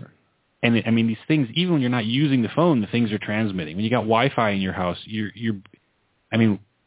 why expose yourself to all this microwave energy when, there are so many, all these people have had these horrible negative experiences. There have been lots of studies released in some countries. We had an article on SOTT about, there was some, I don't remember what country it was, that they banned Wi-Fi in the classroom. And I was like, wow, there's an idea. Yeah, I mean, they should. And then, of course, these ultra-thin MacBooks, that have now started to force other companies to try to go ultra-thin, because somehow this has become very important. And one of the first things they get rid of to make them thin is they get rid of the LAN so that they only have Wi-Fi available. Yeah. And wireless keyboards.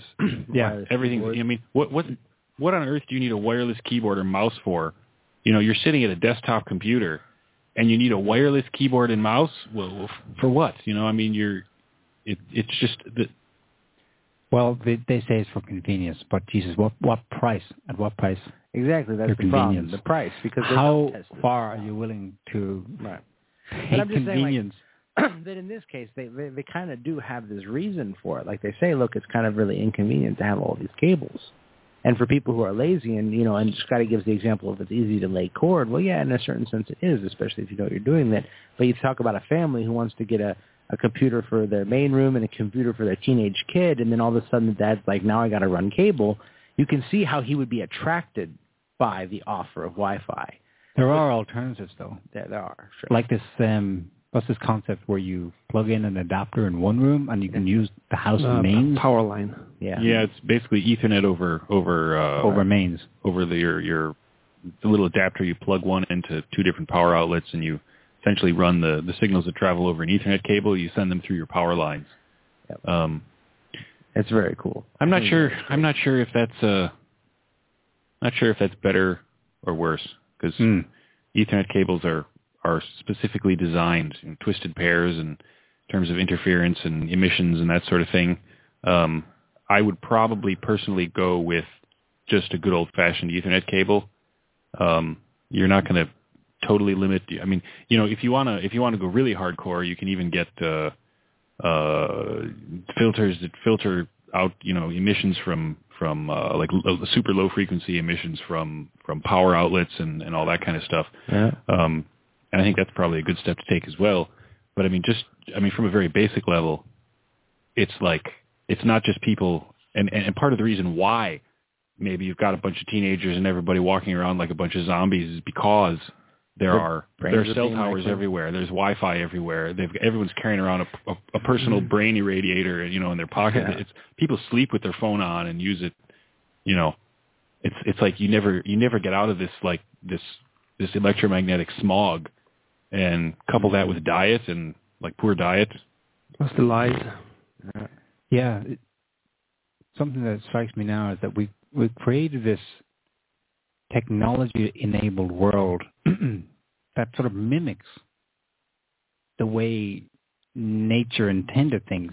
Mm-hmm. What I'm thinking of here is if you think about the idea that the human being, the body, is a frequency reader and modulator of cosmic energies, that is, it picks up signals from its environment all the time. Our very DNA actually decodes signals, information constantly. Right. And we've found ourselves in a world where we believe that such things are only possible with the help of the device in your pocket, receiving the transmission from the radio tower that comes from Big Brother, Central, whatever. It's like this virtual technology version of reality. Right. It's a virtual reality. And you do see that, the generations that have come and, are here now are not quite adequate to the generations who came before in a certain sense. And what's created today is less than what was created before previously. And it's actually, there has been a consistent degradation of human creativity and output over the years. And it makes you wonder if all these devices aren't in a certain sense kind of like interference for our ability to interact with any kind of creative or cosmic forces. I mean, just from like a slightly off the topic philosophical thing along with what you're saying, I mean, maybe the technology that surrounds us, this poor, cheap copy of the way the universe works, actually prevents us from acquiring any abilities or becoming better because, as technology has improved, quote unquote, it seems that human beings have degraded consistently. And the creativity, sculpture, art, all this different stuff, you can see that there's been an objective decline in the productive and in the creative output. And the early creations of computers, we were talking about what a genius Steve Wozniak was and the type of things that he was doing at the time. Well, he wasn't surrounded by computers, and you see what comes out today, and it's really kind of this pre-stamped, prefabricated Angry Birds, Farmville, these are the applications. Facebook is considered to be some great technological innovation. And I mean, it's really fundamentally insulting to developers to think of Facebook as any kind of it's really it's like a glorified. That's a generation that has yet to grow up and be adults. So we don't really know now what's going to happen when they have to take responsibility in life with jobs and so it's still an experiment where we don't know what's going to come out of it. Right. I think, but we get some. We're running out of time here. We have run out of time. We've run over time, so I think we'll wrap up the show. Thank you very much, guys, and thanks to all of our listeners, our callers, and our chat room chatters. So, we're going to be back same time next week. We're going to unplug from the Matrix now, but I think the bottom line for us is, of course, technology can be used for good, but we're in a situation where, as part of waking up to reality, we need to network with each other in a real way, not relying, not maybe try and detach ourselves a bit from this over-identification with the products. You got to unplug a bit. Yeah, we got to unplug ourselves because it's so distracting. Yeah, and when you can so easily believe a lie about some technical gizmo, I mean, how much easier is it to believe a lie than about politics, 9/11, climate change? I mean, all this stuff is diet. Just, once you start down the path, it's not start good. down the path of the dark side. Forever will it dominate your destiny. Exactly. Okay, we're going to sign off with a song, I believe. A little bit of humor to lighten up the day. It's a little dedication to Dennis Ritchie. In loving memory. For all you nerds out there. Thanks, listeners, and see you same time next week. Thank you. Goodbye. Goodbye.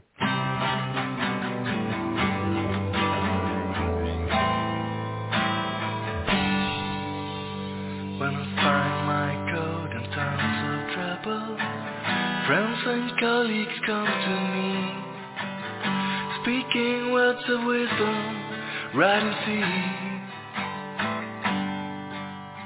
As the deadline fast approaches, and bugs are all I can see, somewhere someone whispers, writing seeds, writing seeds. Riding sea, riding sea, riding sea.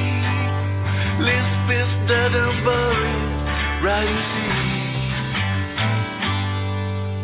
I used to write a lot of Fortran.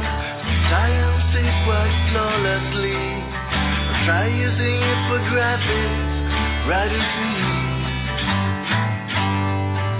It just spent nearly 30 hours debugging some assembly.